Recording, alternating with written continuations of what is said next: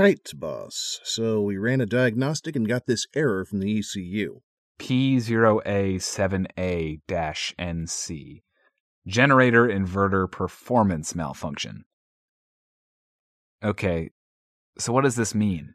Well, boss, we ran a couple tests, and there seems to be a short in your converter assembly. The thing that handles changing DC to AC? That's the bunny.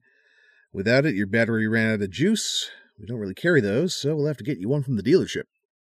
All right, just break it to me straight. How much is this going to cost me?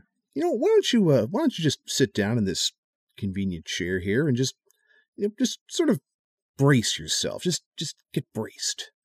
Oh, I can tell from the tone of your voice and the sorrowful look that you're giving me that this is going to end very well for my wallet. It's going to run you about $8,000 for a new one, plus labor. And how much is labor going to cost? Seriously, this couch, it's really comfy. Just take a seat, try it out, just see how it feels, while I tell you how much the labor is.